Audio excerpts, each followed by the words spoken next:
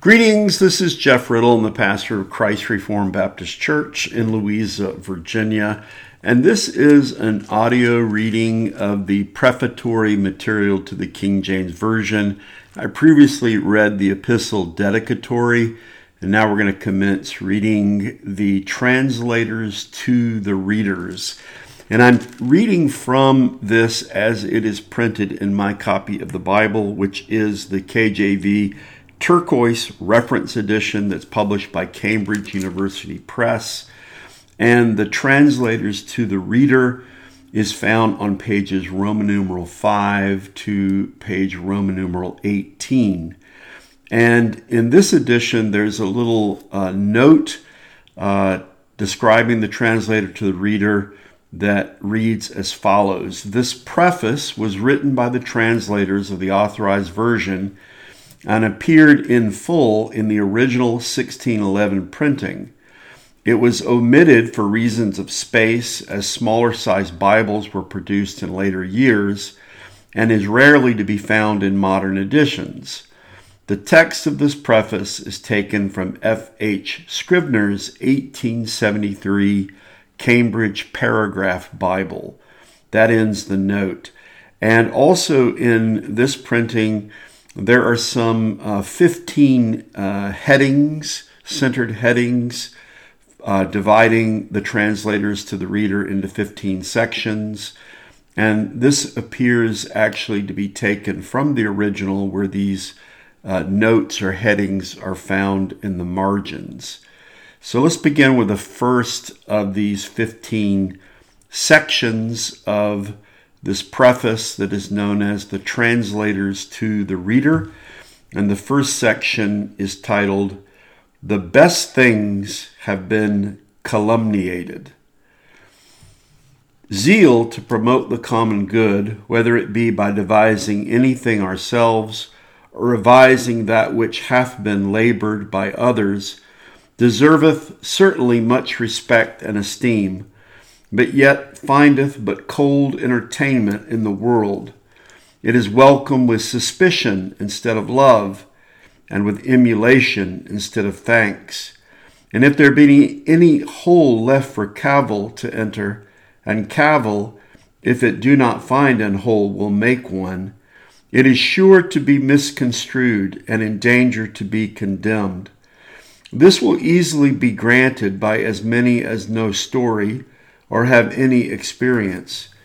For was there ever anything projected that savored any way of newness or renewing, but the same endured many a storm of gainsaying or opposition?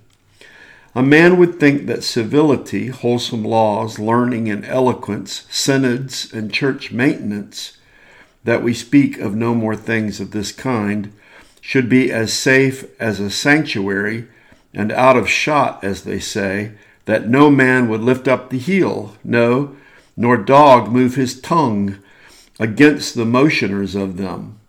For by the first we are distinguished from brute beasts, led with sensuality. By the second we are bridled and restrained from outrageous behavior, and from doing of injury, whether by fraud or by violence. By the third, we are enabled to inform and reform others by the light and feeling that we have attained unto ourselves. Briefly, by the fourth, being brought together to a parle face to face, we sooner compose our differences than by writings which are endless. And lastly, that the church be sufficiently provided for is so agreeable to good reason and conscience, that those mothers are holden to be less cruel that kill their children as soon as they are born, than those nursing fathers and mothers, wheresoever they be, that withdraw from them, who hang upon their breasts, and upon whose breasts again themselves do hang, to receive the spiritual and sincere milk of the word, livelihood and support fit for their estates.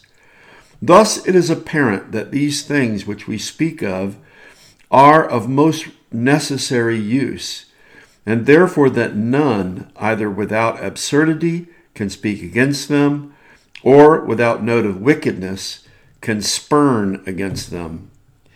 Yet for all that, the learned know that certain worthy men have been brought to untimely death for none other fault but for seeking to reduce their countrymen to good order and discipline, and that in some commonweals it was made a capital crime once to motion the making of a new law for the abrogating of an old, though the same were most pernicious, and that certain which would be counted pillars of the state and patterns of virtue and prudence could not be brought for a long time to give way to good letters and refined speech, but bear themselves as averse from them as from rocks or boxes of poison. And fourthly, that he was no babe, but a great clerk, that gave forth, and in writing to remain to posterity, in passion peradventure, and yet he gave forth that he had not seen any profit to come by any synod or meeting of the clergy, but rather the contrary. And lastly, against church maintenance and allowance, in such short as the ambassadors and messengers of the great King of Kings should be furnished, it is not unknown what a fiction or fable, so it is esteemed, and for no better by the reporter himself, though superstitious, was devised, namely, that at such time as the professors and teachers of Christianity in the Church of Rome, then a true church, were liberally endowed, a voice, forsooth, was heard from heaven, saying, Now is poison poured down into the church, etc. Thus, not only as oft as we speak, as one saith, but also as oft as we do anything of note or consequence, we subject ourselves to everyone's censure. And happy is he that is least tossed upon tongues, for utterly to escape the snatch of them it is impossible. If any man conceit that this is the lot and portion of the meaner sort only, and that princes are privileged by their high estate, he is deceived. As the sword devoureth as well one as another, as it is in Samuel.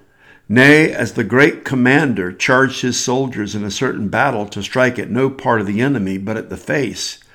And as the king of Syria commanded the chief captains to fight neither with small nor great, save only against the king of Israel, so it is too true that envy striketh most spitefully at the fairest and at the chiefest.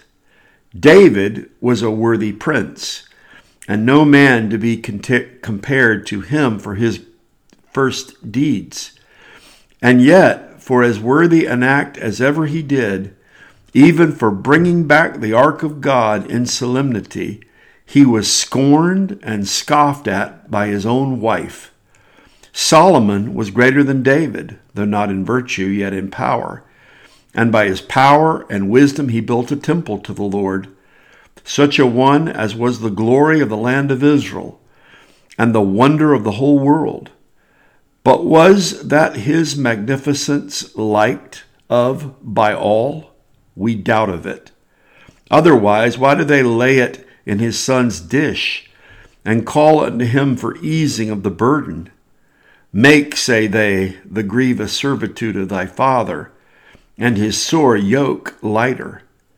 Belike he had charged them with some levies, and troubled them with some carriages.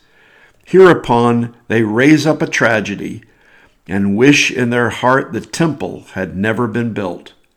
So hard a thing it is to please all, even when we please God best, and do seek to approve ourselves to everyone's conscience.